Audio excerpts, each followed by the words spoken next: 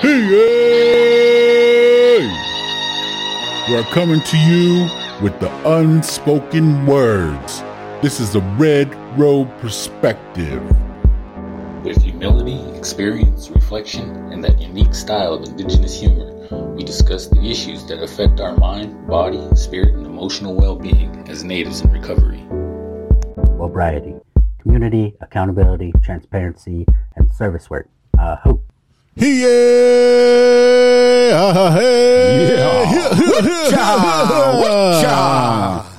All right. Unspoken Words, episode 46 or 45? 46. All right, man. It's been a long day. It's been a long week. Bogone, I don't know if I'm coming or going.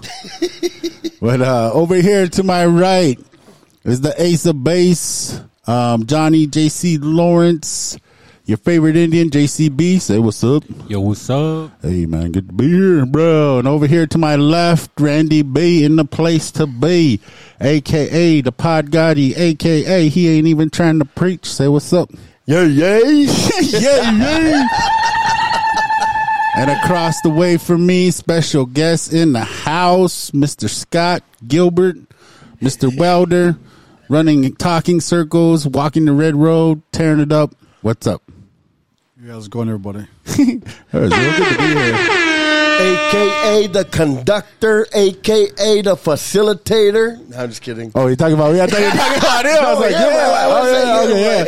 yeah. A.K.A. the smudge master. Sounds good. Yeah, that's me. A.K.A. the guy that smudges while welding. I was waiting for you to say something. I thought you were going to say something there. Well, you know me, Empty Barrel. I'm just thankful to be here this evening with you gentlemen. A.K.A. nothing but blizzanks. Yeah, Mr. Blanks in the house. Oh, JC's holding back, man. He's holding back. It's that haircut he got. I know. Oh, JC got a haircut, man. It looks cool. Running out of blonde. Tell me why. Ain't nothing but a heartache. Tell me why. At first, I didn't know where you were going with that, but I get it. It's the tips, right? Yeah. In sync over here. All right. Anyway, we're going to play a game. We're going to go with 2 truths and a lie. Oh, shoot. I got to pull mine up. You going to pull yours up? Yeah. All right. So this game, for those of you that don't know, where you got to tell 2 truths about yourself and then a lie about yourself, and then everybody else is going to have to guess what that is. And since JC's queued up, are you queued up? I'm good to go. All right, we're going to start with Mr. Beaumont here tonight. Okay. So, 2 truths and a lie. I once rode a helicopter over Crow Fair. I once rode an elephant in a parking lot. And I once rode an airplane over the ocean. So I rode the helicopter over Crow Fair. I rode an elephant in a parking lot, and I rode an circus. At the circus. So in the parking lot, the elephant at the circus. It was just wandering around, bro. He's like, "Hey, check out that elephant! I'm gonna jump on it." That was at the Shrine Circus. I caught it. That's when it. he was in his sabbatical in India. Just an elephant chilling. Chilling in the parking lot. He's like, I'm going to go ride that elephant. It's the airplane. Riding an airplane over the ocean is the lie. What do you think? Gilbert? The elephant. The elephant. And the answer is the elephant. What? Yeah. Oh. You never went to the circus? You ever went to I went to the circus, but I didn't ride the elephant. I watched it take a dump in a trash can. That's nice. That's nice. At least you made it somewhere. Hey, I did ride a camel, but that was at the zoo. I thought you went to like the circus at Kmart parking lot and rode the elephant. No, man, I seen too many. You watch too many like when animals go bad videos or whatever, just to eat on those. Because I remember I took my nieces Jessica and Tasha to the Shrine Circus at Metra. And they were like, "Can we get on that elephant?" And I'm like, "No, what if it takes off? There's no stopping that thing. Like you can pull back on the reins or whatever." Mm-hmm. But yeah, and I did ride over. Well, not really over the ocean, because I went from San Francisco down to L.A. Oh yeah, and they, for some odd reason, they don't go over the land; they go way out there. Really? Yeah, and then I just happened to look out the window, and both, I could see on the other side too. Just blue. It was just ocean.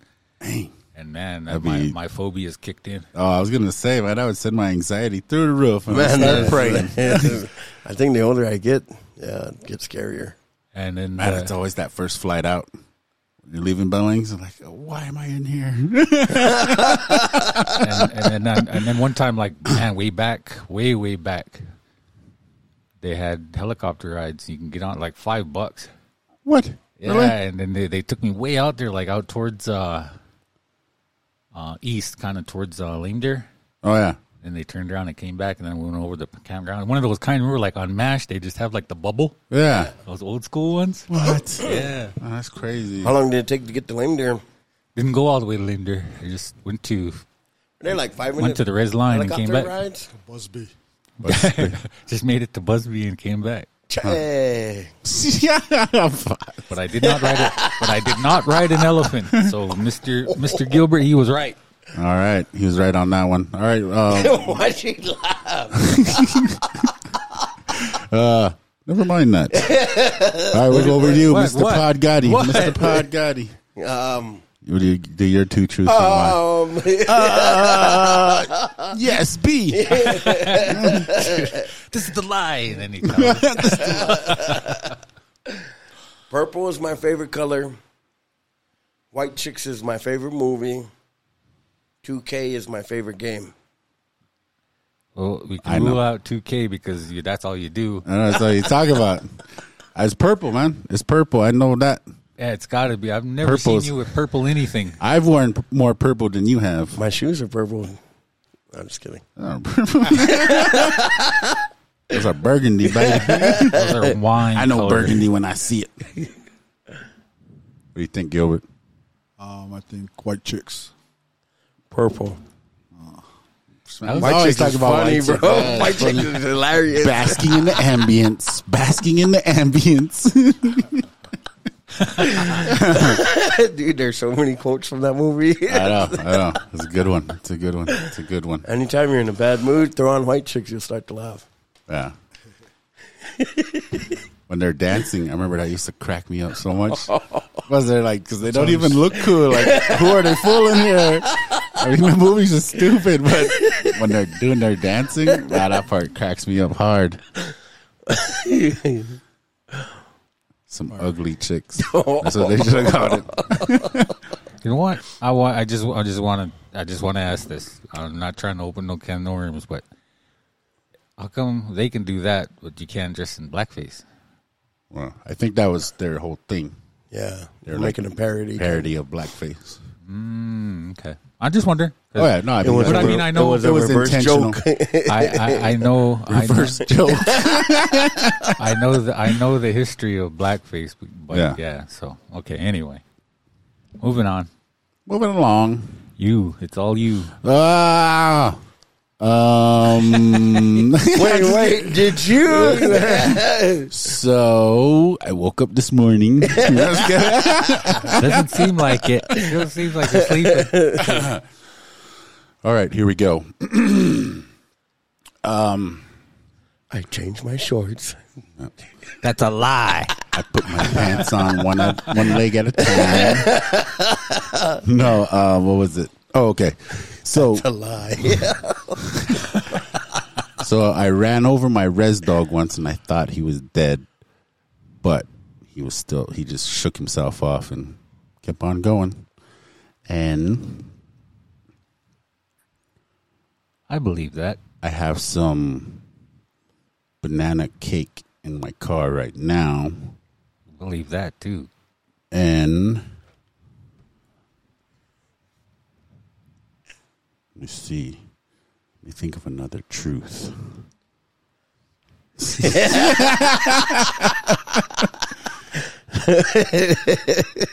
And this coming from the guy who said, I "Get know. your two truths and a lie ready." I know. That's what I was I gonna was going to say. do it right then and there. But, man, I was like, all right, I'll do it when I have time. And we never had time today. I know. Same here. Okay, so what did I say again? Where were my first two? You changed your shorts. No, I ran over my res dog. The banana cake. But he didn't die. Banana cake in the car right now. And my first job was at Burger King. It's the first one because you never had res dogs. You always had those breed. What was Yeah, it? he called them like you had some kind of special breed. So Huskies. Yeah. You guys raised Huskies, isn't it? Wasn't it? Yeah. So that's not a res dog. Yeah. It seems like if you ran over a pedigreed dog, they would just die. But if you ran over a res dog, it would jump right up. We know res dogs, man. I agree. Okay. I What about concur. you? I concur. What was that last one? My first job was at Burger King. I'll say the second one. Banana cake one? Yeah. Yeah, that's the line. What is banana cake? I ain't never heard of banana cake. Yeah, the only person I've known to make it is my mom. Banana The cake or banana bread? No, banana cake. Cake. It's a cake. It's way better than banana bread. If you love banana bread, man, you'll be like head over heels over banana cake. I love banana bread. It's like that, how the inside of the banana bread is, that's moist and it's good, but it's like a cake of that. Lord have mercy. I ate some when I was out there. I can dig that. So I went out there today. But, yeah, I don't have any in my car. I was to say, if you did, you should go get it. I ate it on the way to town. I ate it all up, baby. All right, well, Mr. Scott, your turn. I got. All I know is I met 3 famous people one time. That's pretty cool. I was pretty excited. One time I was at Indian Market, and I was checking out the powwow. They were dancing in the middle, and I was standing next to Arnold Schwarzenegger and his child. Oh, what? Dancing. Yeah, he was dancing. His kid? Yeah, his kid was on his shoulder and he was dancing. Heck yeah. Oh, nice. And the other one, I went to a party, met Wes Studi at the party, shook his hand, talked around with them. Third one, I was building houses, Santa Fe, on a golf course, and I met Michael Jordan. He was playing golf there. Oh, man, those are tough. Yeah. MJ. Arnold. I got to say the Arnold. Study. I say West Study is the one, the lie. MJ. Oh, somebody's got to be right. Yeah, I never met Michael Jordan. I guess I would have heard that story. I really wanted you to have. I wanted that for you. I saw him play though with the was it his last game in Denver one time. It was pretty neat. Right on. When he was playing with the Wizards? Yeah, with the Wizards. Hey. But you round dance with Arnold, huh? Yeah, I was standing right next to him. Like his movies, he looks really tall. He wasn't even, I'm only like 5'10" and 5'11". He was like... Right next to you? Yeah. Shoulder to shoulder almost? Yeah, he was short. He wasn't as tall as Get to the chopper. That's that movie But he was magic. big. He was big. And his daughter was on his shoulder just dancing. He was powwowing. He knows how to dance, man. Really? Heck yeah. That's awesome. Right on. There you go. There we go. There's our Two Truths and a Lie segment. You guys feel warmed up? You ready to go? Yes, sir. I feel warmed up. Do you feel warmed up? You ready? You ready to jump into the hot seat, Gilbert? Yeah, let's do it. All right, let's go then. Well, DJ, if you're queued up, why don't you hit me with that beat? Yo, let's get into our topic. Yo, let's get into our topic.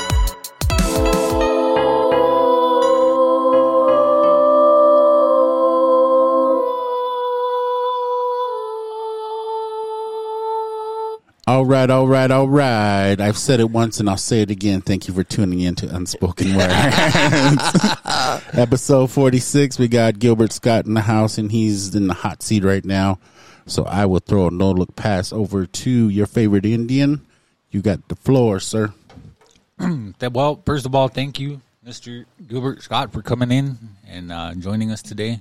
Appreciate it. Thanks for having me. So, usually I just like to say, let's start from the beginning, give us a little bit about your background, childhood, when you started using, all that good stuff. Oh, yeah. My first drink was at Crow Fair. Ha! Me too. Yeah. First drunk, anyway. It was kind of crazy because I always told myself I'd never drink or be like my father, party, and just, but of all places, Crow Fair, it was just like, It was kind of, I lived in Washington at the time, and I came down in the summer, and then just kind of ended up with some of the cousins, and next thing you know, I had pints. How old were you? Pints coming. I was like 14. 14? Yeah. The pints were flowing. Were they pints or were they half pints? Yeah, I guess they were half pints. Yeah, half pints. Yeah. So then, where did it go from there? It was kind of on a standstill until I got back to Washington, and then the party was on. Yeah, it was like because everybody knew I didn't party, and then when I got there, it was like, "Hey, man, I party now. Let's do party this. Now. Let's do this." So before you left, then all the people that you hung out with over there, they were partying around, drinking around, what? Yeah, pretty much. And I was always playing ball or baseball or something, and bowling, whatever, and just my dad got me into a lot of sports and trying to keep me away from everything, and then eventually it came around and I tried it, and that was it, huh? Yeah, that was it. It was just like couldn't stop after that. I try to keep it under control, keep doing school, keep doing my sports, but eventually everything just kind of started dropping out of my life. Like the party was more important than anything else anymore. Yeah, like your activities and all that. Yeah. So when do you think it was? I don't know. Just kind of, can you tell us about your progression, maybe? Well, like I said, everything just started dropping. I couldn't even make the grades no more to stay in the sports, so it's kind of like, screw it. Yeah. I want to go hang out with these guys. They'll understand, And a lot of skipping schools and, just basically quit school. I quit school basically behind my father's back, and I kind of kept it on the down low. Just me knowing for like a week. Trying to take off in the mornings, act like I was still, and just playing the role, Hey, I did that too, bro. Eventually, he came home for lunch one time, and I was there, and I was busted. What's going on? And I told him, and it was kind of a heartbreaker for him. He put a lot of time and effort, and he always worked his butt off to keep us all safe and keep us a roof and fed, all the time.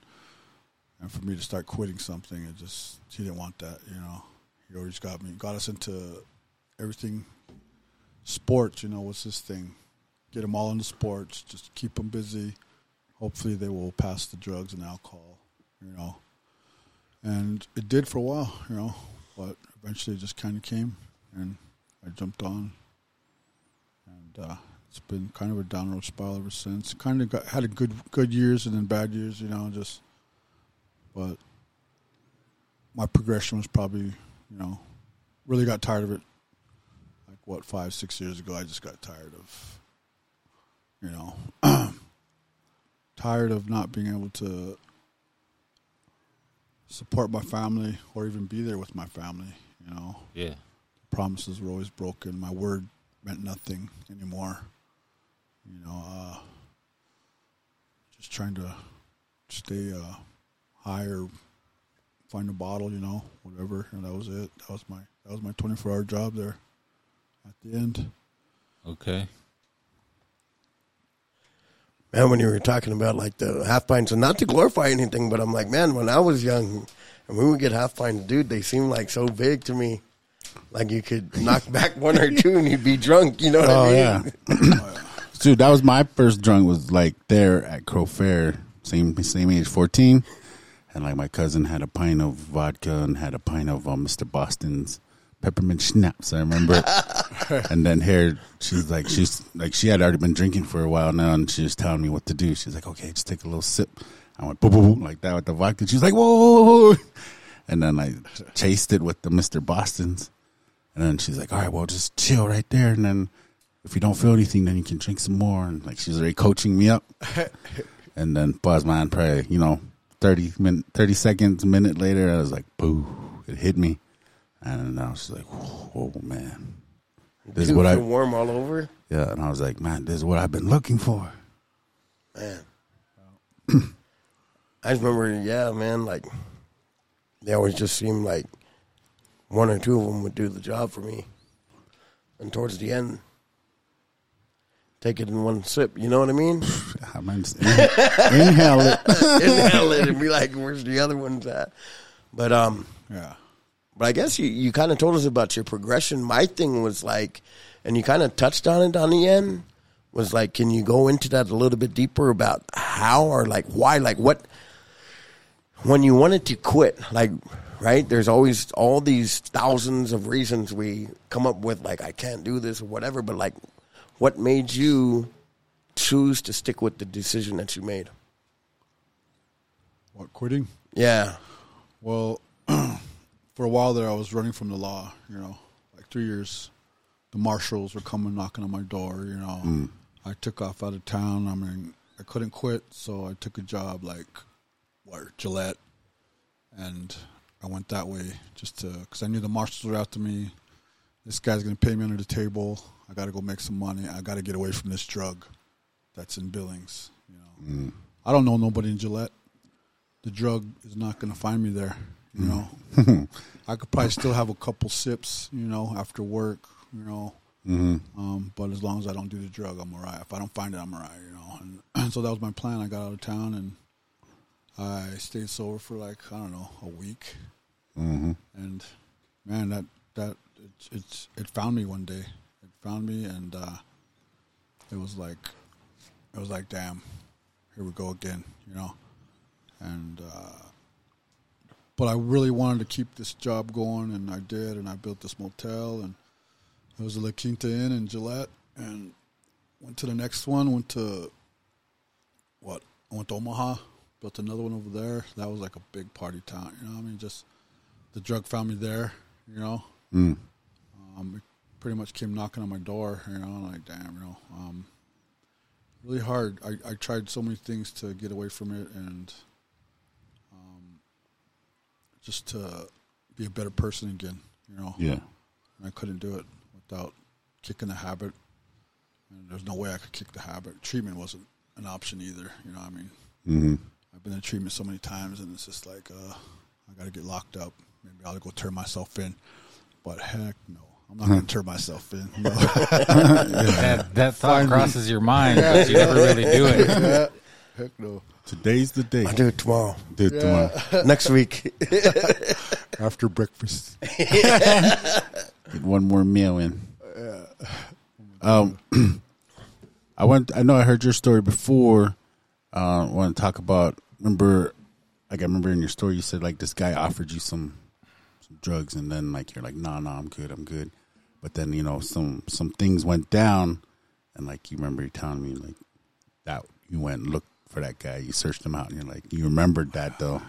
You want to tell that story? That one was, at that time I was probably one of my, I think this is like my fourth time sobering up. That was like my third time, and I was doing really good for like 5 years and working at the refinery, and we're building a new coker there, and met this Mexican guy from Texas, and right off the bat he came to me with some big drugs, and I was just like, I was good, I was sober, I was running a good program, I was real stable, and but like a year later, relationships always make you think of falling off. I need a drink. Yeah, screw it. I want to go get high. And that's kind of how it was that time. And my life kind of fell apart in about 6 hours. And so this guy it was kind of like, I'm going to put this guy in my back pocket. Maybe someday I'll need him. I'll keep his number on my, but way back there under a false name or something. Just trying to trick my own self, But when the time came a year later, all those tricks I tried to do didn't, I got that number. He always worked with him. He was still working there. I went over to him and said, "Hey, man, I'm ready. What's up? I'm at the end of my rope." I didn't tell him all that, but hey, let's go do this. Yeah. I was done, and there was nobody or anything. Well, at the time, I didn't want to call anybody because I knew someone wanted to change my mind, or they would have came and sat with me, and I didn't want that to happen. I already fell off 6 hours ago. I already made the decision. I'm going to fall off. That's it. No one's going to stop me. I don't want to talk to nobody about it. I don't want to see nobody about it.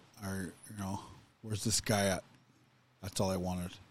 And once it was kind of crazy how it went down. I mean, just because I don't think there was any.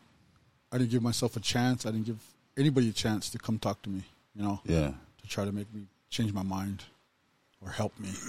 Yeah. All I knew is I wanted to get high, and I wanted to end it right there, end my sobriety. And you're probably going through some stuff that before that led up to that. Yeah. It was. So it's like went right to the efforts real quick. Yeah, I did, and that's kind of like a live and learn situation for me because now I know what I went through, and all of my times I fell off are kind of live and learn situations for me. I know what to look for. I know what to expect, I went out. That last time I went out, I mean, it was just like I came back with felonies 10 years later. Here I am, sitting right here. I did all my time. I did everything. I did jump through all the hoops. I got back on the right track, It was hard, people running your life. You don't run your life. You don't own your life. You don't own nothing. You that guy owns your life right over there. Mm-hmm. And I just stayed stuck in it, no matter how bad it made me feel or how, depressed or pissed off or, everything. I had to stick with it because, that was it. I wanted something different. I wanted something better, Yeah. I got to turn my life around. My family's not here no more. This is me. I'm my family. I got kids that I've never been there for, and now I kind of want to. I want to be the man. I want to be their father again. I want to be their father now. I want to be the person that they could look up to and count on. They call me, I got you. Mm-hmm. Yeah. Not. Yeah, of course I got you, and then not be there for them. That was me all the time. Always lying to my kids. Of course I will. Of course I will do this and that, and then I don't do it. This time today, that's all I got now is, my word and my kids. I gotta. Those are probably the main ones I don't want to lie to no more. Mm-hmm. And I think they deserve better. Yeah. My family. Today I like to make. What keeps me sober is commitments. My commitments are when I first got out of Alpha House, I want to make my first goal, which was getting my license back. Yeah. That was like a big one for me because I was like kind of looking at it like, damn, I haven't had my license in 23 years, Yeah. And I was just like, man, I can't believe it, very big deal. Jumped through the hoops there, paid a couple bills. I didn't think I'd ever get it back. I thought I had to get a lawyer and tens of thousands of dollars, and I talked to a lawyer. He gave me some advice because my charges were down south, and I was running from it. But they didn't have a long enough reach to come get me. They're like, your charges aren't even that bad. Stay up there in Montana. We don't want you. We don't want you back. Yeah, and we don't care. We're not going to go up there and get you. Yeah. But if you come to our state, we'll get you. But. So I was like, man, what do I say? 23 years I haven't talked to these people, and they're probably going to laugh at me. They're probably laugh, Yeah.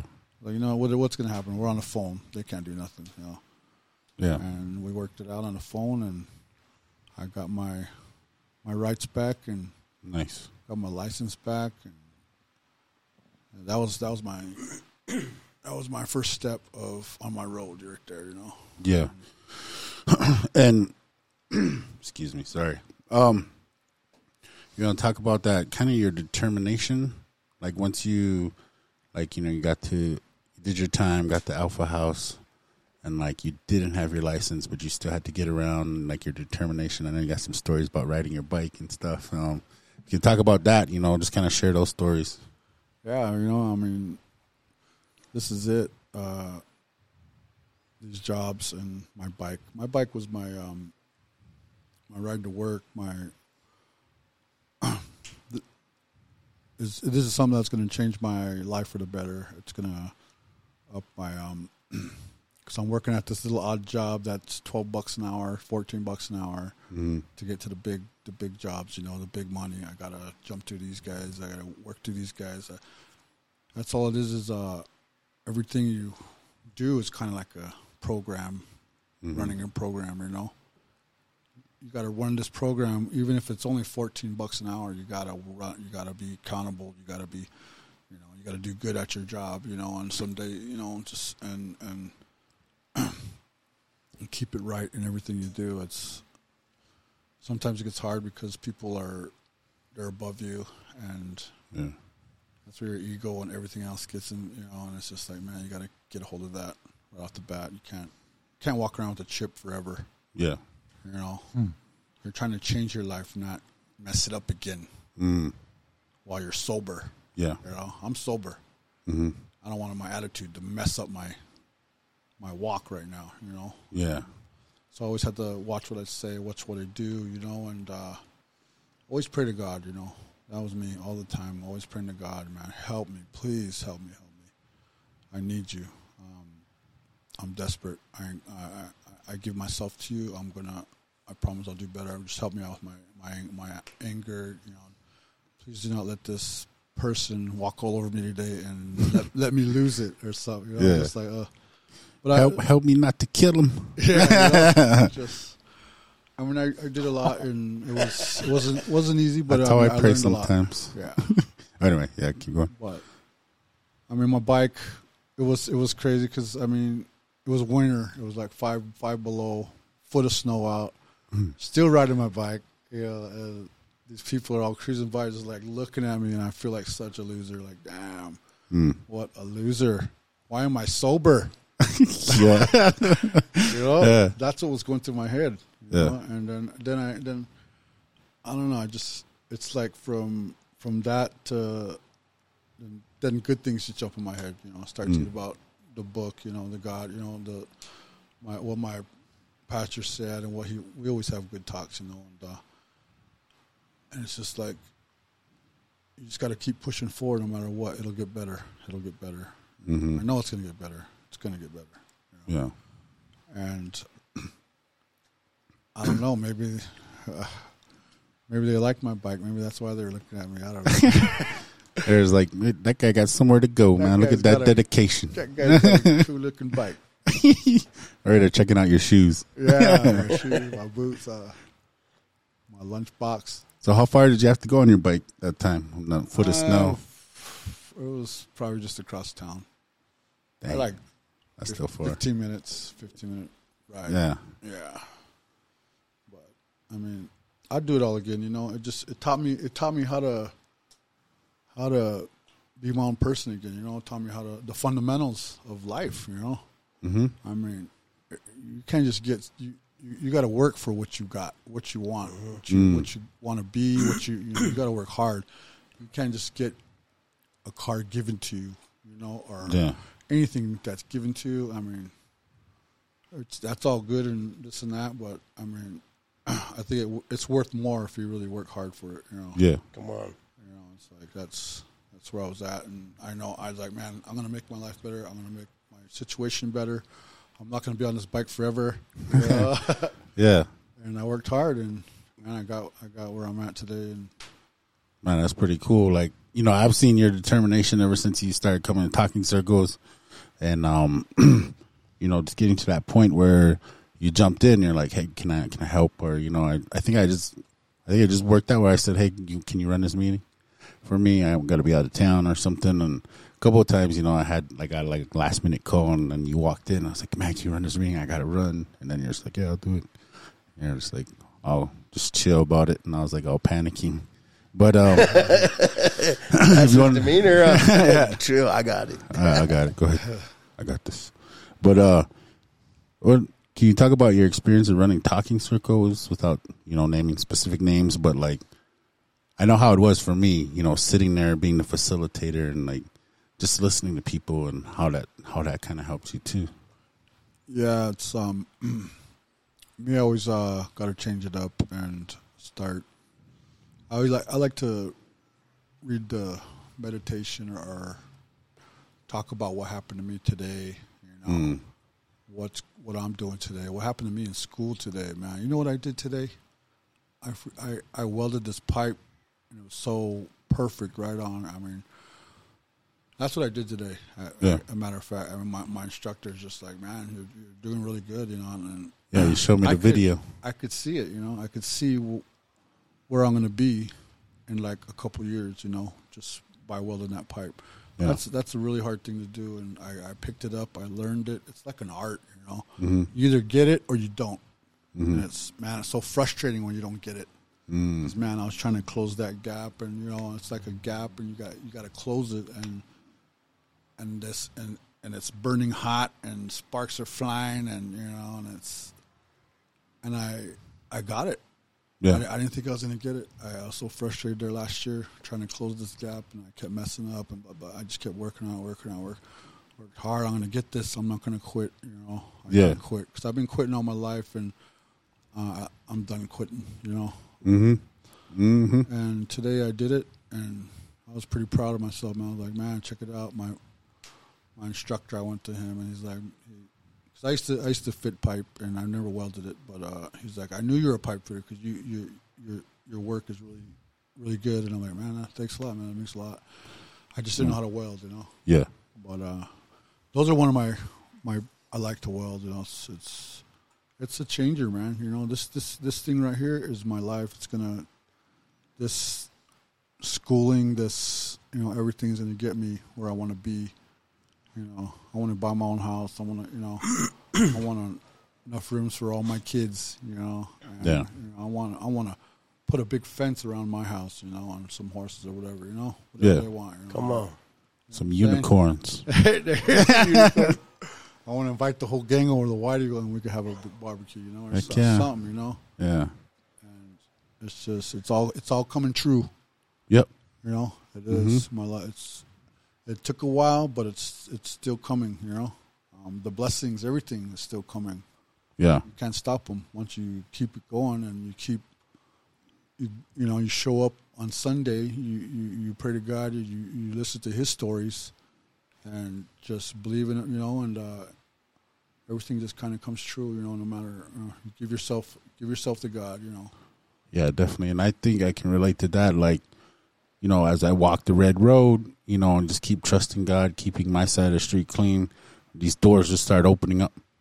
Yeah. And what you dreamed about, what you wanted, even in your addiction, I want to do this and that, blah, blah, blah. And then those things start coming true.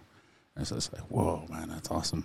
Yeah, it's like my whole life I was just pretty much afraid, scared to even try. That's too hard. It's gonna piss me off. I'm gonna fail. I'm scared to fail.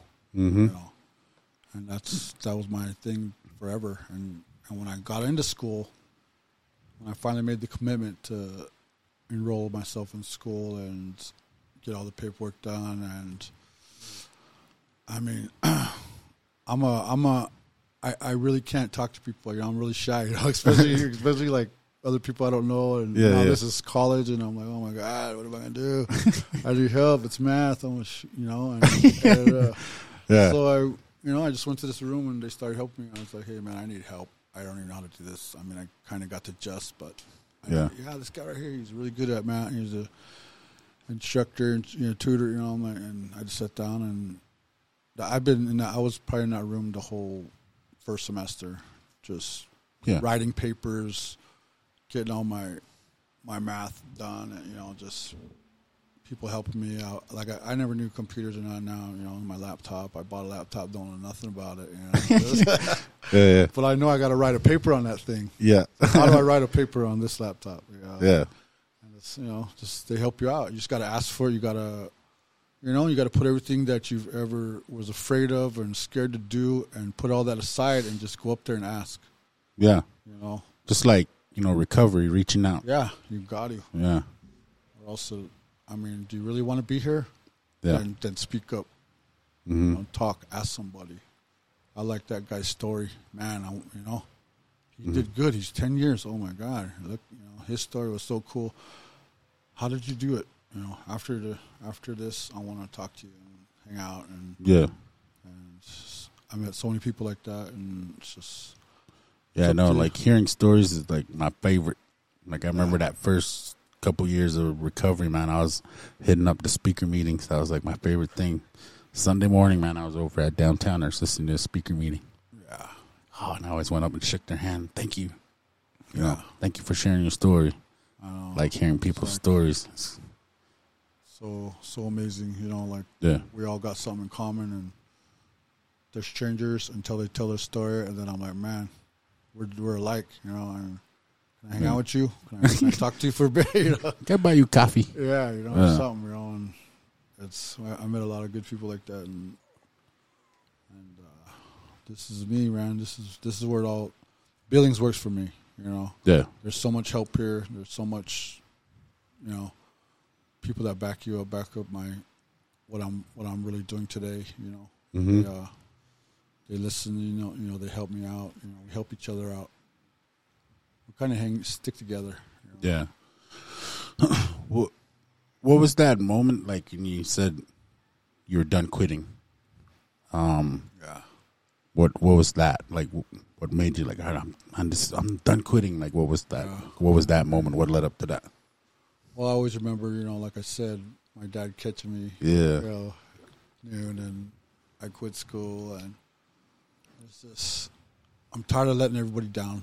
My whole life, not really doing anything to my full potential, and I know it's I'm a late bloomer, but hey, I'm here and I'm doing it, and I just want to be a really good someone that people know my story and how I turned it around, and I'm not going to quit today, because I was so used to quitting all the time, never finishing anything I started. Yeah. I don't know. I get better at everything I'm doing today. It's to have a clear mind and to walk this road it's not that scary no more. Yeah. It's much easier, especially with all the people that are backing me up and that are in my life today. Yeah, for sure. It's real easy. It's my instructors, man. They're cool. They're cool. They tell me which way I should go after I'm done with college. I'm gonna be done in the spring, So yeah. That's We're gonna crazy. barbecue. We're gonna barbecue. That's so crazy, man. I still can't believe it. I'm gonna be graduating college. And right on. Unspoken words will be there, man. We'll bring the potato salad. So dope, man. We'll bring the potato salad. Very excited. Yeah, man. I'm happy for you, man. I can't believe it too, man. It's like, man, that close already. Yeah, I can't wait to start. Going out there and doing what I love to do. Yeah. I like it. I like welding pipe. It's fun. Yeah, a lot of money in it too, so you're gonna be rolling. Might have to hit you up for some sponsorship. Yeah. Sponsor the kids, heck yeah. Get a basketball team going. There we go. Do you guys have any more questions for Mr. Scott? Not questions, just like for me, I'm kind of your story's pretty. It's awesome, and there's just like a couple. I ain't even trying to preach. Go ahead, man. But check this out. Proverbs 20:21, he says, a blessing gained prematurely leads to destruction. And it's crazy, like how even in your youth, like from my point of view, like even in your youth, right, you obviously had a relationship with God. But Deuteronomy 8:2 became your life. The Bible says in Deuteronomy 8:2, he said, I led you into the wilderness to humble you, to teach you, and to prove you, to see where your heart's at, would you follow my commandments or not. So God was basically telling Moses, like, hey, I used this dry season in your life to prove to you if you really have a relationship with me or not. Do you really believe the things that you're saying, right? That's kind of like what he was saying. Mm-hmm. But ultimately, even though it was the hardest thing that he went through, it brought him out as a jewel on the other side. Yeah. You know what I mean? Like, that's where, like, it's in that uncomfortable season of life when you're like, man, you know, like for me, knowing that, you know, like this wasn't what God called me to do. I was using dope and drinking and being nobody. But you having the determination to continue to ride your bike in the middle of winter. Like, bro, like, that's admirable because, like, check it out. You don't even know, like, somebody that saw you, like, the way that you felt inside was like an attack from the enemy. But somebody that saw you was like, that man is determined and this weather is not going to stop him. Yeah. Like, God really used that situation to bring out the lion inside of you, right? Yeah. Because the son of a lion is also a lion. Lord have mercy. You know what I mean? Like he just showed you, and it's like our perception at the time is like, man, it's not fun when we're going through it. Yeah.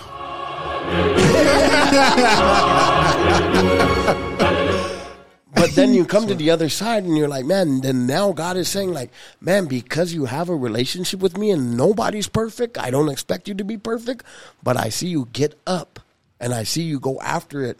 And because of that, like, here, I'm going to open this door for you. I'm going to open this door for you. And even like going back to school being like, you know what, man, I'm going to put this intelligence that's always been inside of you. Now we're going to unlock this treasure chest. You know what I mean? Mm-hmm. And it's like, man, everything that your hand touches starts to prosper.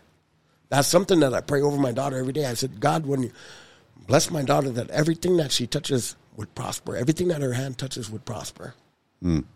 Like I speak into my daughter. You know what I mean? But like that's what like God was doing to you, bro. Like, and that's so inspiring. It's so hard, like when we're at a young age, kids, because we want to do good, because our parents keep pushing us to do good. Yeah. But then somewhere along the road, we fall off that path, and it's hard to get back on. Or else you get back on only when your parents are around, but you're really not back on. Yeah. You're faking it, you know? Faking the I've funk. been faking it for a long time, you know? Yeah. Because deep down, I knew, you know, I'm a failure. You know, deep down, I'm a failure. In my head, I was a failure. Yeah. I might as well go kick it at the bar with my other failure buddies and go kick it over here with my other failure. You know, that's all I thought I ever was, you know. And until I actually quit believing in that and actually started doing the footwork and, you know, I'm going to do something different. I'm going to do it this time. I'm not going to mess around. I'm going to prove to myself, and I'm going to stay on this. And the only way I'm going to stay on this is if I keep committing myself to things that will help others somehow or some way, things that'll better myself, my life. Keep making goals, you know. That's my biggest thing that always, you know, commitments. Making good commitments and plus making goals will keep me sober. You know what I'm saying? Yeah. It'll keep me busy. Because when you're sober and you're like, man, it's boring. What am I gonna do? Yeah. You know, I don't like. You know, I want to call up this guy. Oh, but he still uses and drinks. Yeah. I can't call him up. Yeah. You know, man, who do I know that doesn't? You know, I want to go do something. You know? And now it's like, man, my whole phone is full of people that I met around town that just, you know, that are sober. Still doing it like I'm doing it. Yeah, you know? right on. And we all just, man, I'm going to call the Scott, man. We'll just sit there and talk. And, you know, I mean, one time I was sitting outside. I just got out of class. I got to do this paper. I'm like, oh, my God, man, what am I going to do? I don't feel like going in there and asking for help today. I'm just in one of those moods like, man. Yeah. I don't want to see nobody. I don't want to talk. I want to fail again. Wow. I was trying to set myself up to start throwing a pity party. Yeah. Yeah. That's what I was doing. Yeah. And I was like, you know what? Well, I had to have a cigarette first. You know? sitting there smoking, really thinking. Called it one of my buddies in the program. He's like, dude, you got this, man. Go in there. Go in there. Yeah. I'm like, all right, man. I just hung up and went in there. And, you know, sometimes it takes a little push from someone that you know. You know? That's also walking the road with you. Just a little nudge. To get you inside those doors. Yeah. It was like, man, those doors were probably 1,000 pounds. I couldn't open them. You know? No, I don't want to go in there. Yeah. I don't feel like asking for help today. I'm so tired. I just want I want to go home and watch some TV. I don't want to do this, but I got to get this paper done. Yeah. I got to get this paper done no matter what. Mm-hmm. And I want my butt. And I started thinking about everything, just what's going to push me to get through those doors today. And I just had to call somebody, man. I got to call somebody. I got to call my buddy. He always gives good talks. He always gives good nudges and good pep talks. Yeah, Yeah. And he did, man. And we sat there and talked, and he laughed, because I don't want to go in and ask for help today. He's like, boo dust, get in there.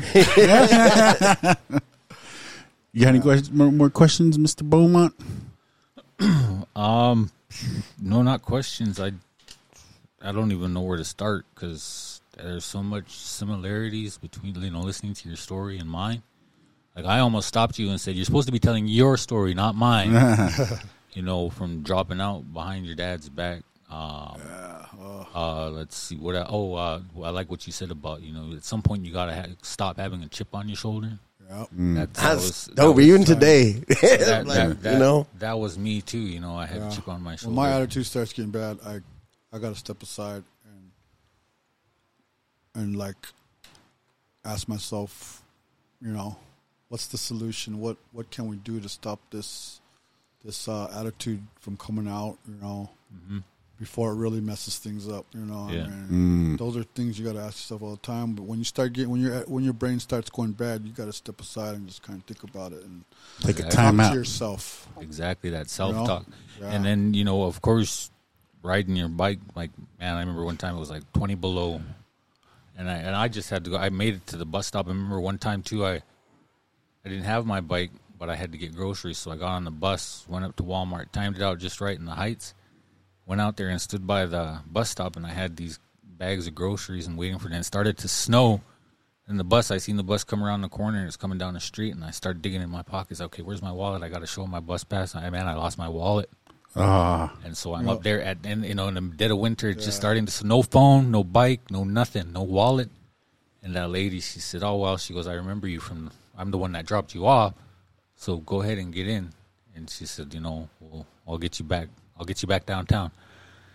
And so, and then time, riding down the street on your bike and thinking, man, all these people are staring at me. They're probably saying stuff, and some of them might have been, I don't know, but most of them probably didn't even pay me no mind. Yeah. But, I remember one time I was sitting there watching, TV, and all I had was, a ham sandwich, I think it was. Ham sandwich and maybe some chips. And then they had those Golden Corral commercials, and they're showing steaks and all these food and stuff, and I couldn't go get that kind of stuff. And I was laughing around about it, and I told my dad, and my dad just has his way of saying the most profound things sometimes. And he goes, wow, think of it this way, someday you'll look back on that and laugh when you're eating a steak. And sometimes, man, he's always, let's go out to eat, and we'll eat. And then every once in a while he'll bring it up. Remember that time you were watching the meat steaks on TV, you're eating that ham sandwich? And he goes, how does it taste? And I was like, yeah. But, that resiliency, and then, that, what Randy, when he quoted his verse from the Bible, I can't remember exactly how it goes, but basically, I'm using this to show you, or the way I took it was that, you could prove to yourself that you have the ability, not only do you have the ability, but that you are closer to God. Because there were times when that's all I had. Yeah. That is all I had. And then, that quote that I shared the other day was, you don't know how strong you are until being strong is the only thing you have. Mm-hmm. And that's what that reminded me of that too. So there's just so much similarity between your story and mine. The fact that, you got that resilience and you got that stick-to-itiveness in your mind, and I'm going to get through this. And even if I have to stop, get outside myself and, regroup, because I do that all the time too. Like, man, I got to, whoa, what's going on here? And stop and just kind of, that self-talk and say, hey, what's going on? Let's figure this out. Let's keep moving forward. Because, man, it's just a powerful thing to hear that when you talk about I'm done quitting. Yeah. And because that's easy. I've quit. Just like you said, I quit everything. It's too easy. If it's hard, then I wanted to quit. Yes. And the other thing too was your license. Like, I hadn't had mine for like 18 years, but still, it was a long time. And then I got it, and I'm like, and at the time, I thought, man, this is great. Yeah, it's an accomplishment. This is great, man. I was like, I've never seen one of these in a while. The one that was legit. And so, to other people, that might seem like a small thing, like, oh well, everybody has their license, but to us, and what we've been through, and how our our lives turned out, to choices that we made, that's a huge thing. Wow. And so I just I gotta say, man, my hat's off to you. Congratulations on everything that you accomplished. You're an inspiration, and I think your story is worth its weight in gold. Yeah, thank you. I'm still going. I don't plan on giving up anytime soon. Yeah, for sure. It's funny about that bike because it was one of them days. Man, the day was going so great. I went home. I usually tie my bike up to the railing right outside the steps, and I ran upstairs. I think I had to get some paperwork or something. I come back down. Only took like 3 or 4 minutes. Grabbed some stuff, and I was locking my door up. And I ran back downstairs. And I go outside to jump on my bike and unlock it, and all that's laying there is my lock. It's cut. It got cut. Hey, the bike's gone. They did that to me too. They stole mine outside the courthouse. Wow. I was like, you know what? That guy probably needs it more than I do. Good luck, man. I gotta go, and I took off running. I wasn't so magnanimous with my thoughts, but I was I didn't want that to mess up the rest of my day. I was just like, you know what? That guy probably needs it more than I do. Good luck. I hope you get whatever whatever it is, whatever you needed it for. I hope you get there. I got a bike like a few days later. I got a brand new bike, man. Well, I guess I had the money. I had to save up. Like, man, I'm just gonna get another bike. That's cool. Yeah, it's dope. But I think. Oh, go ahead. I'm sorry. I was gonna say, but like, it's crazy because one thing that you mentioned, you were like, Billings works for me, and that's such an anomaly because, even for myself, like, this was my playground. Yeah. You know what I mean? Yeah. But it's like after I went to for the 100th time, going to rehab, coming home. 100th. You know what I mean, though? Like, you've been there so long, you're like, man, this ain't going to work for me. Like, never does. And then you go in there, and then it's that time it works. But when I came back, even the house that I went into had everything in it that I battled against. Yeah. And it's like God used that situation, too, to really pull the best out of me. Yeah.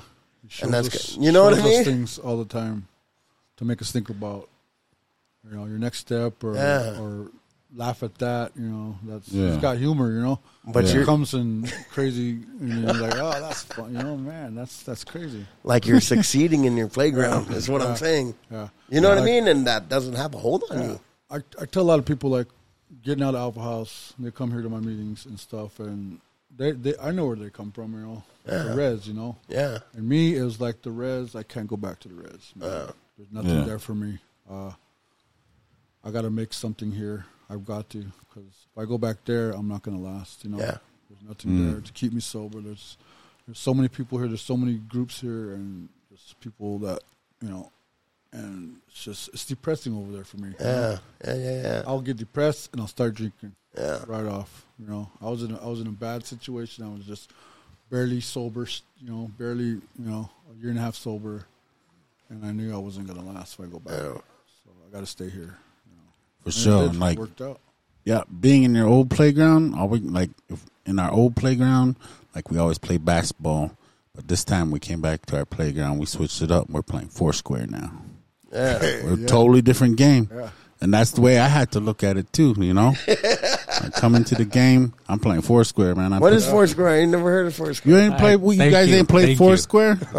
What? I mean, like playing volleyball when you like. No. I know what it. I know what it is. I just don't know how to play it. Like, it's pretty fun. So, like, you know, there's the square that's cut up into 4 smaller squares. You stand in your square, and then remember, like that dodgeball, that ting, like that makes that noise. Big rubber one? Yeah, that big. So you get one of those, and then you got to try to bounce it in the other person's square and out, and then that person's out. And you just keep doing that until everybody's out, and you win. Oh. So it's kind of like volleyball, but you're bouncing it. Boom, boom.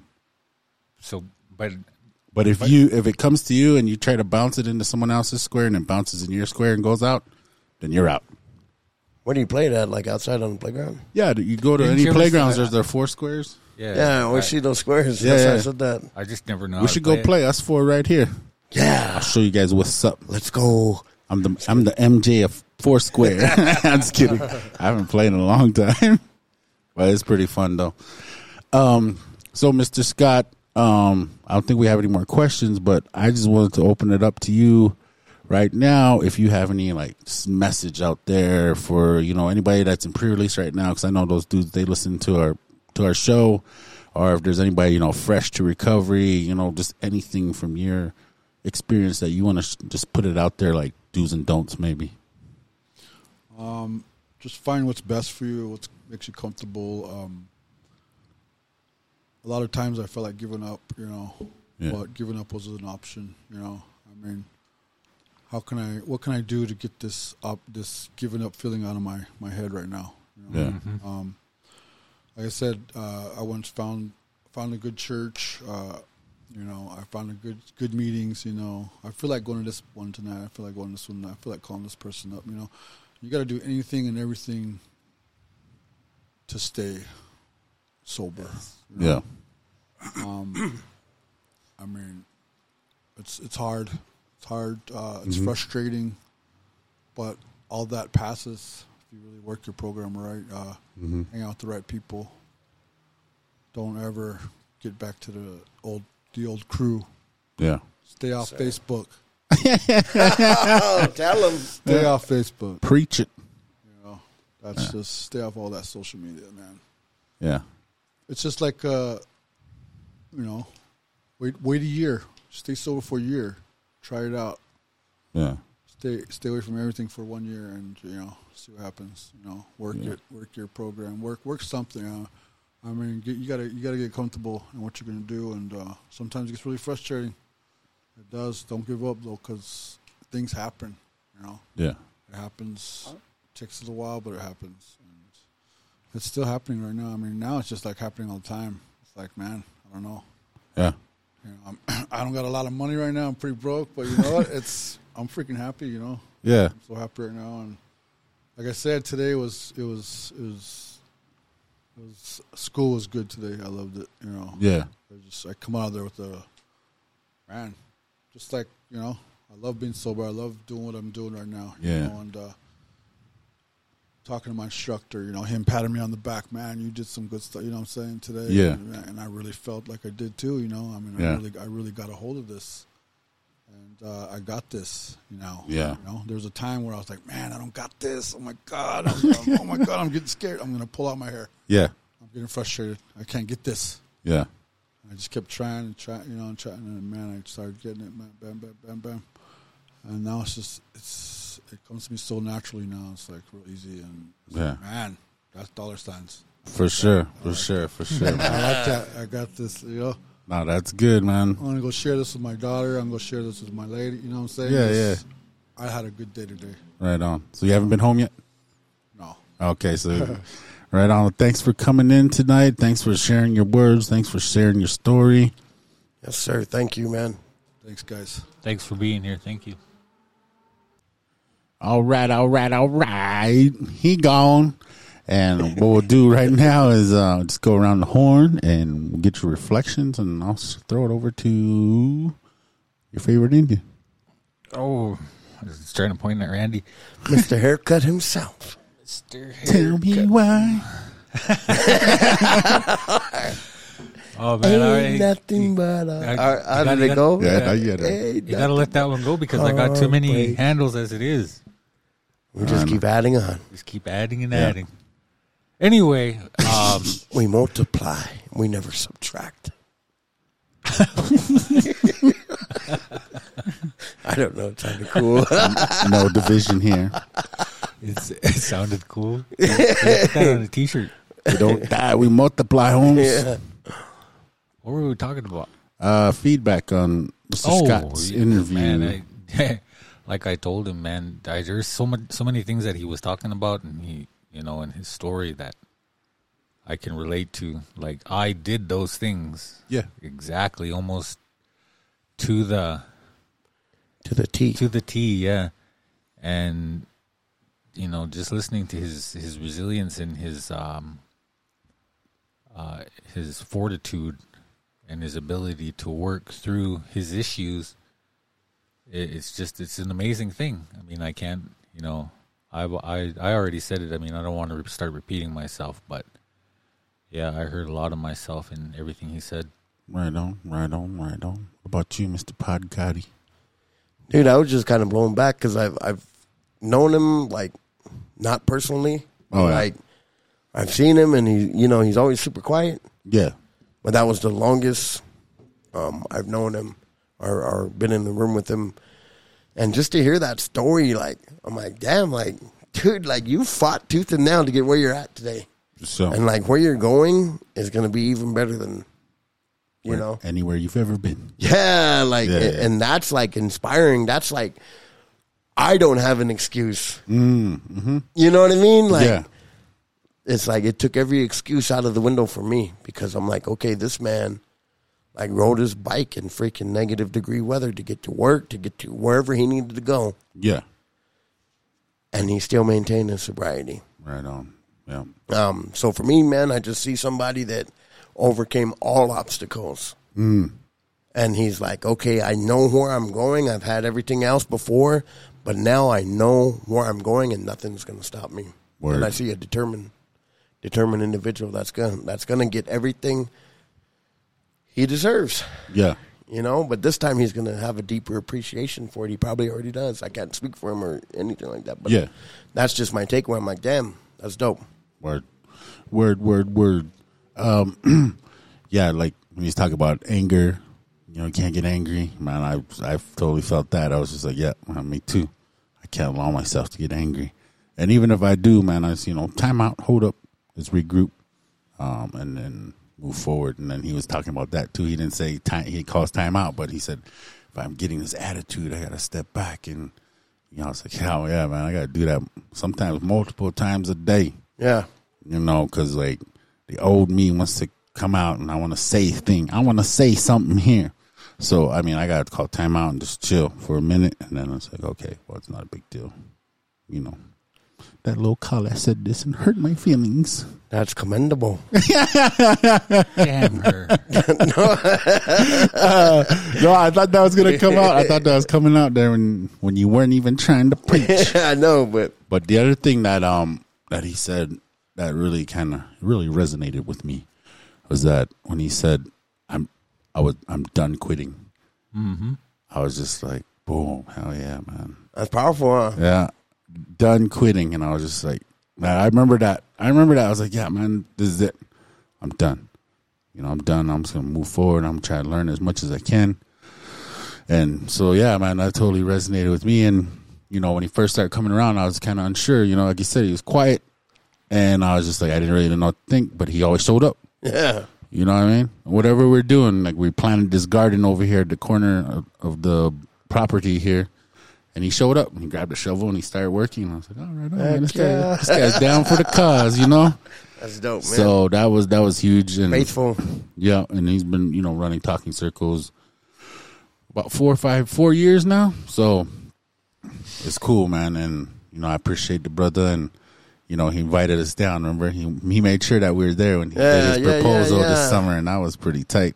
I never been there when somebody proposed, So I thought that was cool, man. Yeah, that was cool. And so I appreciate Gilbert. And if you guys are in the Billings, Montana area, in November, the last Sunday of November, please stop on by because then you'll get to hear Gilbert's full story.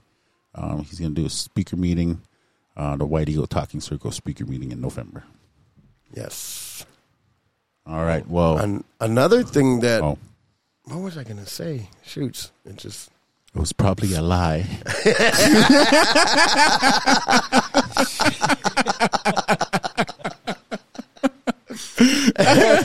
oh, I got it. But like,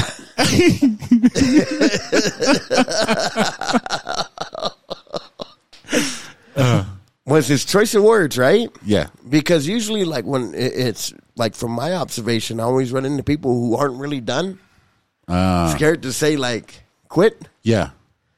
They always get the super sacred tone. Well, I'm just gonna put it away for a while, but then like you know what I mean, crow culture, like right, like. But for him, he's like, I quit. I'm done. Yeah. Like, and for me, like, I'm like, super sacred. No, not to make fun of anything. But I'm like, because I had cousins that do that, right? Like, they always come to sobriety, and then I just put it away for a while. Yeah. And they're not done. They're just having time of, Yeah. That's why I said that. But his choice of words, I'm like, that's dope, man. This guy is done. Yep. Because that's how I was too. Yeah. Like I can't ever not to say that I'm like super confident. There's obviously things that I have to put in place so that it does come true. But it's like I've already made the decision that I don't ever want to use again. Word. And I'm not saying that like from a prideful place, but I'm saying I'm done. Yeah. So dope, man. Shout out. Yep, for sure. All right. Well, GJ, if you are queued up and can give me the high sign, why don't you hit me with that beat? Speak on it. Speak on it, bro. Damn it, bro. Speak on it. Speak on it. Speak on it.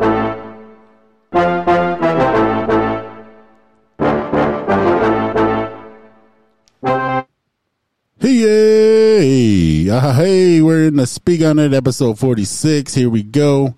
And we're going to have a little debate here. Have a little fun with it. Yeah, just have a little fun with it. We might start arguing, cussing at each other, but that's all right. That's all right. That's all right. Welcome to the show. Yeah, because these guys been dodging the facts, so I want to get it on the table. No, I'm just kidding. Holy cow. This whole GOAT debate, as far as basketball goes, MJ, Kobe, LeBron, that whole GOAT debate, and I'm just going to toss it out there, see what you guys got to say. Whichever one wants to go first. Well, what I will say first thing off is I already know who the GOAT is. I think we're going to be arguing for second place. Okay. Yeah, I know. MJ is the GOAT to me. Yep. Okay. All right. But I think... but I also believe that Kobe is better than LeBron. I think LeBron's unfairly seen as the other guy. Yeah. I think it's MJ, then Kobe, and then LeBron. A very distant third. Yeah. No, I agree with that totally. No. I got LeBron, MJ, LeBron, and then Kobe. Okay. Why is that? Well, okay. Well, think of it this way. 3 of Kobe's rings were on Shaq's back.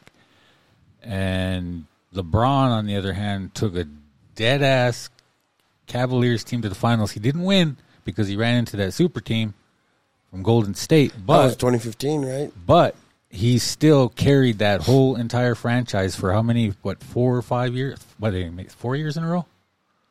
And that last year that they went and they played Durant and them, that team was just a bum-ridden. No, they never had a chance, but he got them there. You don't be talking about Zadrunas like that. That's my boy, Ilgauskas, baby. Oh, man. I mean, you got a fair point, but you look at, like, remember, like, the Western Conference was, like, super tough back then. True. And Kobe was young. Like, I don't think obviously he was an alpha male, right? Mm-hmm. But you saw him take over in those key moments like getting the boards and you know what I mean, like hitting it when it counted. Like that's where like he had that killer instinct for me. That was very similar to MJ. And LeBron, man, as good as he is, like he doesn't have that, man. But you're right, man. He did lead Cleveland with crappy squads, but he's doing exactly what they paid him for. Versus on the other hand, like you take somebody like Kobe, who was drafted out of high school, but he made sure that he was the hardest worker. And I'm not saying like LeBron's not either, but he would rather take that last shot. Like it lived and died with him. In those key moments, even though LeBron got him there, he deferred. Like, you know, like how he passed off to Kyrie. Stuff like that. Like that's, for me, like I'll never like take anything away from his greatness.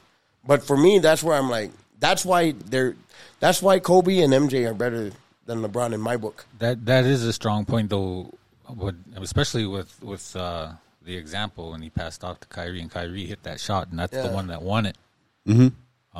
So yeah, I will concede that he definitely doesn't have that last little bit of killer instinct. That killer instinct, yeah. Like we're either going to win the championship with me or not at all. Like that's what he doesn't have that, and Kobe and MJ had that. That is a very, very valid point. You swayed me a little bit. Swayed me a little bit on that one because looking back, I mean, I can see it. And see, my biggest argument was the fact that he could, you know, basically drag those guys through the season, get them to the finals, and then what? Yeah. Right? Yeah. So why don't you, okay, so you swayed me a little bit. There's still, all right. It's ready to tip. It's ready to tip. It's ready to tip. I mean, so what say you, Mr. Mo Hugs? I think Iguodala's the GOAT. No, I just seen a meme the other day. It's like from 2014 to 2019, 5 straight NBA finals. Iguodala had 3 rings. LeBron had 1 ring, and they're just kind of like making fun of like LeBron fans, like always saying he made it to the finals 10 years in a row, blah blah blah. And then it's like in that span of time, Iguodala had more trophies and same amount of MVPs and stuff. They're saying Iguodala is the GOAT. So then I commented on there, said Iguodala equals, and I put the little GOAT emoji. Anyway, so yeah, I think definitely I come from a unique place because I hated Kobe. You know, I did too. I didn't like Kobe. I hated him.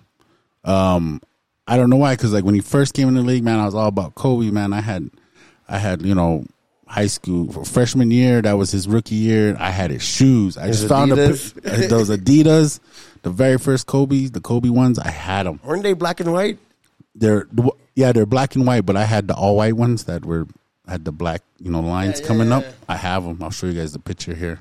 And I'm in my Plenty Cool Warriors jersey, you know. So, but then I full regalia. I even had kind of a mullet going on. But anyway, I'll show you guys the picture after we're done here. Anyway, full costume. So I went from that, and then like the Kings came about, and then like I was Kings fan, like hardcore Kings fan. I love Chris Webber, the way he played, man. I wanted to play like him. I wanted to be Chris Webber. You know, the way he played. For it too. Yeah. And then, anyway, so then that's why I started hating Kobe. But then later on, like in his next, when he went on that championship run, the last 2, I was rooting for him quietly because I already had let everybody know I hated Kobe, you know. But can't go back on your word now. Huh? Yeah, so I rooted for him quietly and by myself. But anyway, so yeah, definitely, like, I mean, their games were so similar. I always felt like Kobe was just, you know, copycatting Jordan. But, I mean, that's a tough task to do. And, like, he was a bigger, stronger player. So, definitely a close second to MJ. And then, like, LeBron, you know, I can appreciate that, you know, he's big. For me, he falls into that category, like, you know, Shaq. Shaq was a dominant, huge, like, ginormous person. But when I watched games when Shaq was like, when I watched NBA at that time when Shaq was dominating, I was like, man, this dude could average 50 easy. But he didn't. Because he didn't have that something extra. Yeah, he didn't have that something extra like, give me the ball. You know, give me the ball 20, 30 times a game. I'm going to score 60 every game. I'm going to score 50 every game. Because he could, but he didn't. Yeah. And that's how I kind of look like LeBron. Yeah, he took those teams to the finals, but then he lost. So it's like, you know, compared to like MJ, he took the team. His teams went to the finals 6 times in a row, and 6 times in those 6 times he won. You know, so then like this whole LeBron, you guys said that he just doesn't have that killer instinct. And for a while there, I hated him for that. I don't hate him anymore. You know, I don't got that hate in my heart for him anymore. Thank God he took it away. Yeah, I just prayed to God. I gave it to God. But no, just one day, like I think it was that last time when Golden State beat him. I mean, I still talk smack. I like to talk smack with you guys about it. But it was that last time when Golden State beat him in the finals. Like, I felt sorry for him. I was like, man, he ain't got that killer instinct. You know what I admire about him now, though, is like, dude, like every day people hate on him. Oh, yeah. And every year he comes back, bro. Like, and I'm like, and I know it's unfair, but but you also like, I think when he lost against the Warriors too that first time. Remember you were talking about that, like when he lost against that super team. Yeah. Like the very next morning, he was back in the gym. Like on Instagram, he shared on his story, and I'm like, dude, like this guy works hard, like LeBron James. So that's what I'm saying. Like I'll never take away from his greatness. Yeah. But now, like in his later years, too, like I appreciate watching him because I know 5 years down the road we probably won't be watching him. Oh yeah. And you know when he retires, I'm gonna throw a party at the house. You guys can come over. I'm gonna be happy as hell that I can watch basketball and he's not playing. And that's all. Like I was. But that's like, not hate. But like Kobe, right? Yeah. I was like you, like I didn't really, like we were always Chase Gaddick, so we didn't have cable all the time. Oh, yeah. So I watched him when we could, and I liked him. Well, I was raised by a single mom, you know what I mean? Like, and there was a lot of us in the house, and we had more pressing concerns than cable. But watching him, and then got into my addiction. And then, like, didn't watch any sports, like, yeah. And then coming back, like, in my sobriety, 2014, 2015, I think 2016 is when I started, like, watching basketball again. Once I started playing, like, 2K. Yeah. You know? Then, by then, Kobe was already on his way out, and I didn't have a chance to really appreciate that. But I loved... Like, I remember watching him when he would battle against Sacramento Kings. I'm like, man, this kid is good. Yeah. And I was a Kings fan at that time, too. I'm like, man, this is fire. Like, because they were young, man. They were fresh. They were, like, they had Jay Will on there. You know what I mean? Yeah. White chocolate, like, bro, with all his passes. And so I'm like, man, that's dope. But I never rooted for him. Yeah. And then now you fast forward to the end of his career. I'm like, dang, I never really got a chance to appreciate him. Yeah. But then when I look back at the tapes, I'm like, damn, this guy was good. Especially like seeing all these young cats that were influenced by him, like Jason Tatum and Jalen Brown, like all them guys that work out with him. Yeah. Like they worked out with him before. Like, who was it? Giannis worked out with him before, and he told him that you're next up. Like, he's like, you have no doubt that you're going to win, something like that. And Giannis like won this year. Like that's his lasting impact. Yeah. Right? So I'm like, man, I wish I had a chance. So now, like with LeBron in the later stages of his career, I'm like, I'm not going to let this one slip. Yeah. Like, I want to appreciate this, you know? Yeah. But I mean, I'm kind of with Josiah too. Like, I mean, I never really cared for him. I think it was because seemed like he had like an attitude, right? Yeah. But sometimes somebody That's get never that happened in like 9 months, bro. Somebody kick that dude out of here.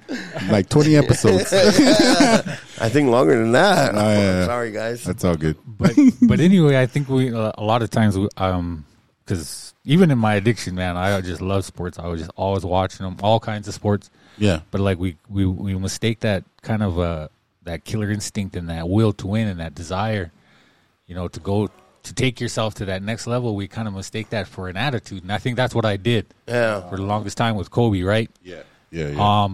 And so I kind of, I always didn't like him. But at the same time, you got to give respect where respect's due. Yes. It's like Tom Brady. I hate that son of a I do.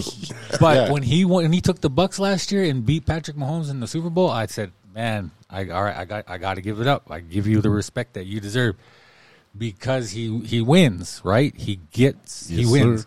Even though he's like 50,000 years old. And even though he's 100? Yeah, even though he's like 150. But so same thing with Kobe. And the only reason why I really even started watching LeBron is because he went to Miami, and I was a big Dwayne Wade fan. Loved the Flash. Loved the early, when he won his first championship with Shaq.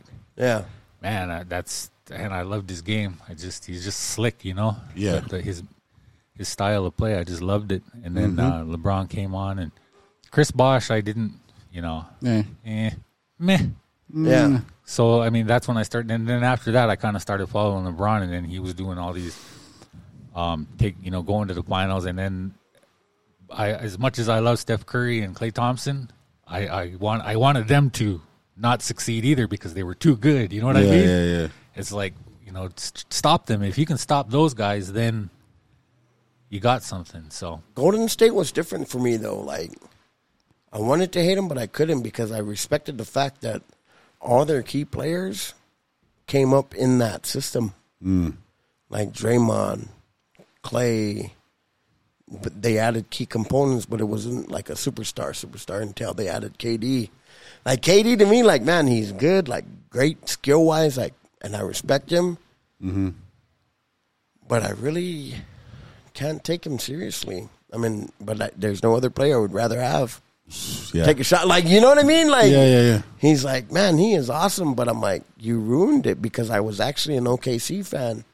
Yeah, like because of they were the Seattle Supersonics, and that was like always my real team, right? Like, but I loved MJ and watched him, but I was a Sean Kemp fan, like, GP, so I've always had you with me? Yeah, so I've always had this like thing for the Thunder, and then the way that he did them, I'm like, man, like, but then I also understand too because the NBA is different, like, and my brother said it to me. He was like, well, how come it's a problem when players choose to leave, and it's never a problem when the teams want to trade them? Yeah.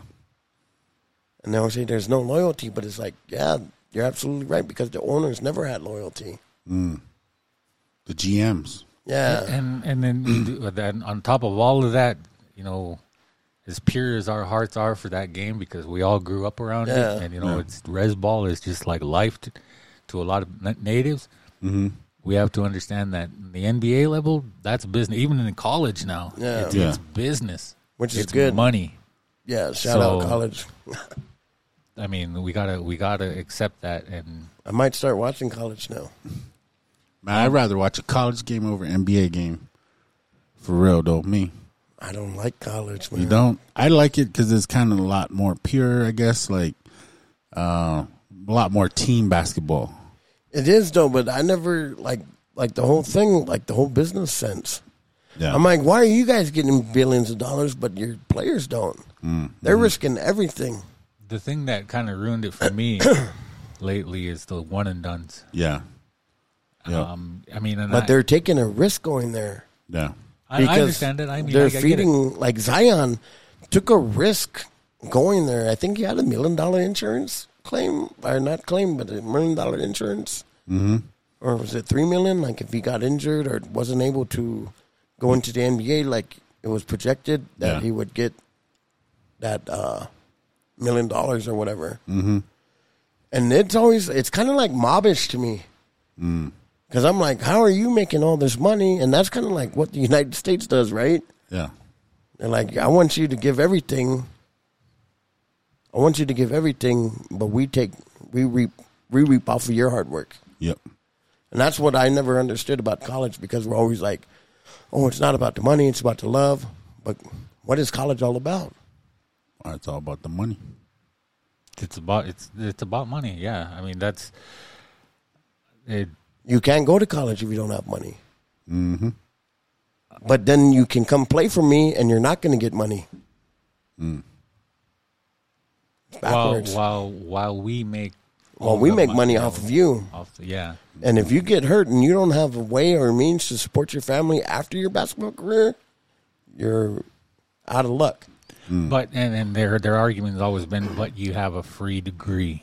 Yeah. But you might not even make it that far. Not really. You know what I mean? Yeah. So I mean the NIL that rule is. How is college though? Do they still honor their scholarships when their players get injured?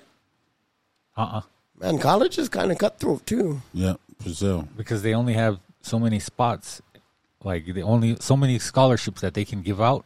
Yeah. And then, like, say Josiah loses his, but you come along and say, well, this other guy, Randy's better or just as good, but Josiah can't even walk.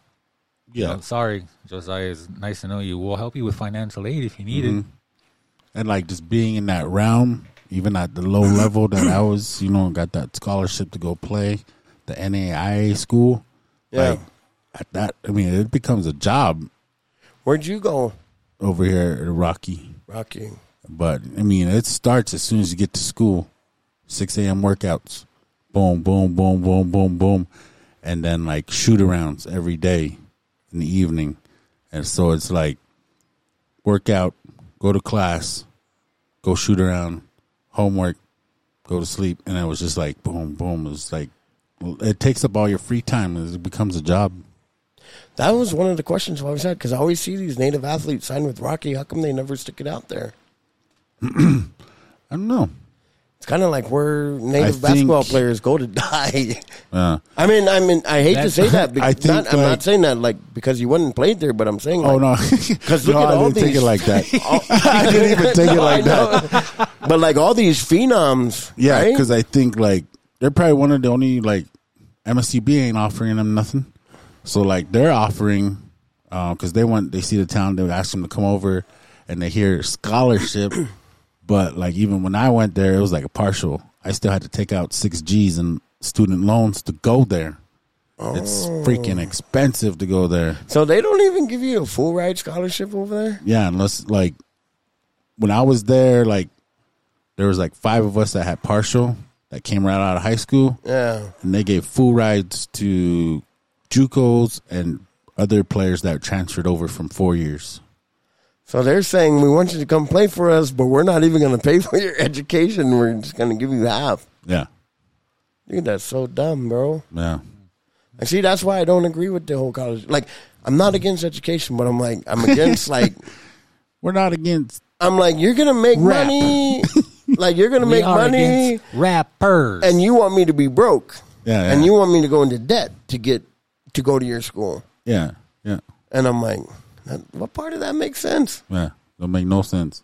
You know? Yeah. But I've wondered that too, because it's awesome that these players are having the opportunity to play. Mm-hmm.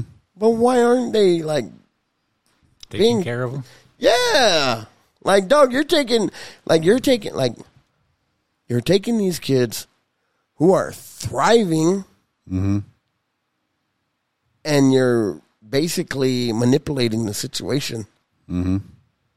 Because they end up signing with you guys and then they end up going somewhere else. Yeah. When they should have went somewhere else in the first place. Yeah. That's why I think like the JUCO route, especially for like natives coming off the res, is like huge. Yeah. Like even though like I was kind of immersed in this kind of mainstream society prior to going to college, like if I had to do it all over, I would have went to the JUCOs that were hollering at me. Like the guy that went to Florida State. Yeah. He went to JUCO. Like, dog, he, like, thrived out there in FSU, right? Mm-hmm. Like, he graduated. Yeah. He got a degree. And that's why I wish, like, I'm like, man. Got that player-hated degree.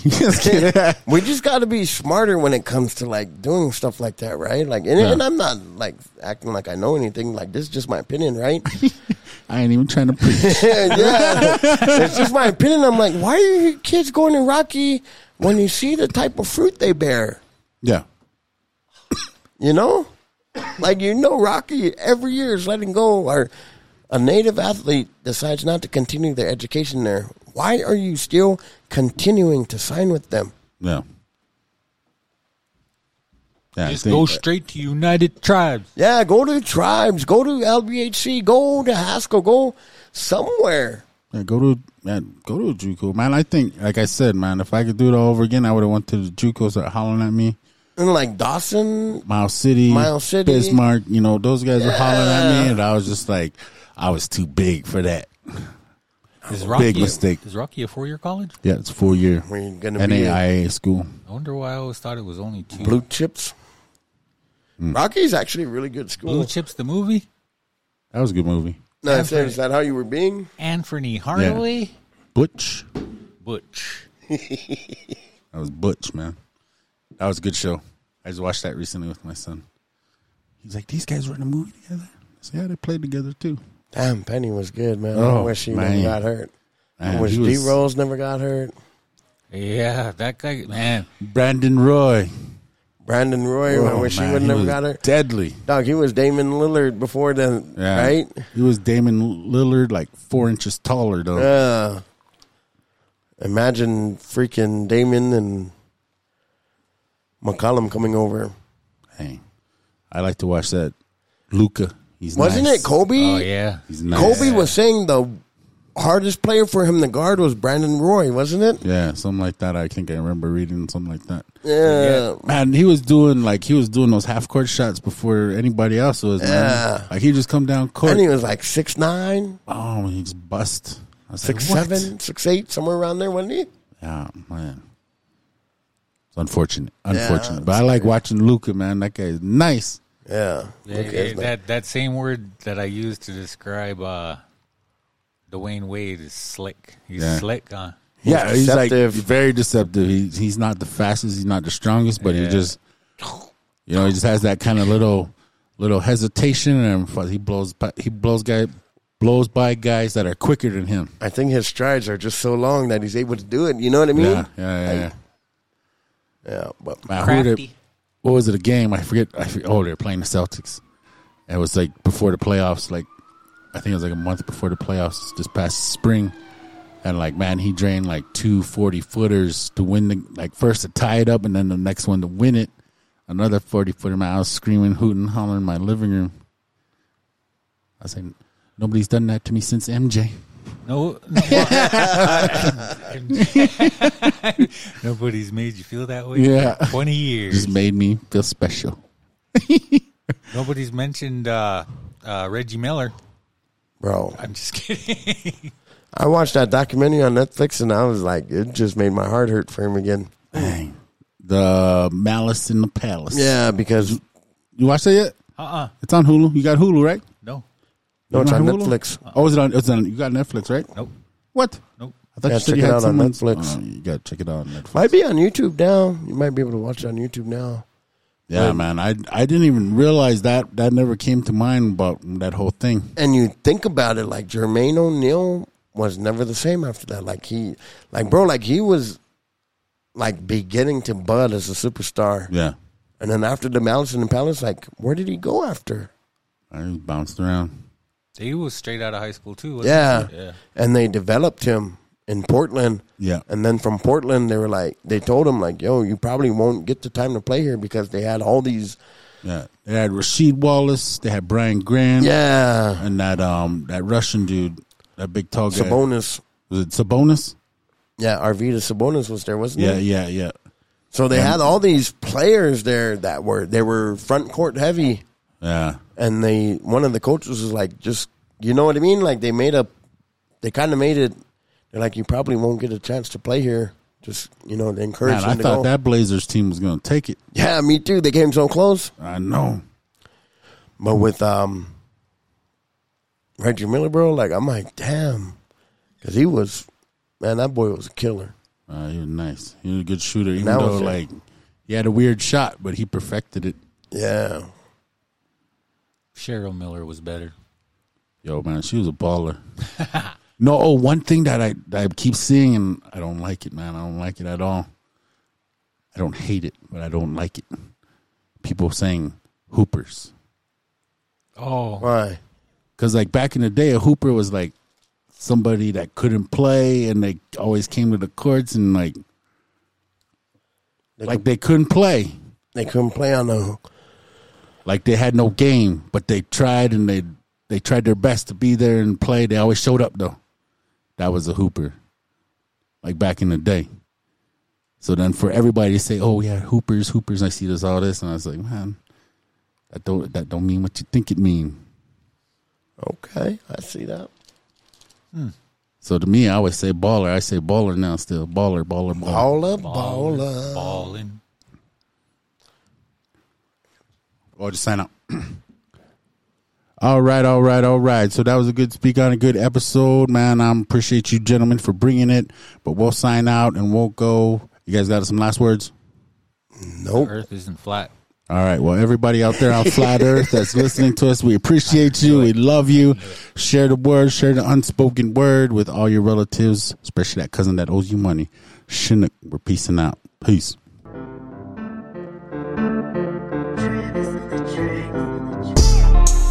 What's up? Holler at your boy. This is your favorite Indian, JCB.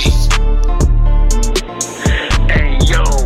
It's Randy B, a.k.a. Pop Gotti. Yo, Josiah Mo Fire, a.k.a. Mo Hugs Not Drugs. Thanks for tuning in. Peace.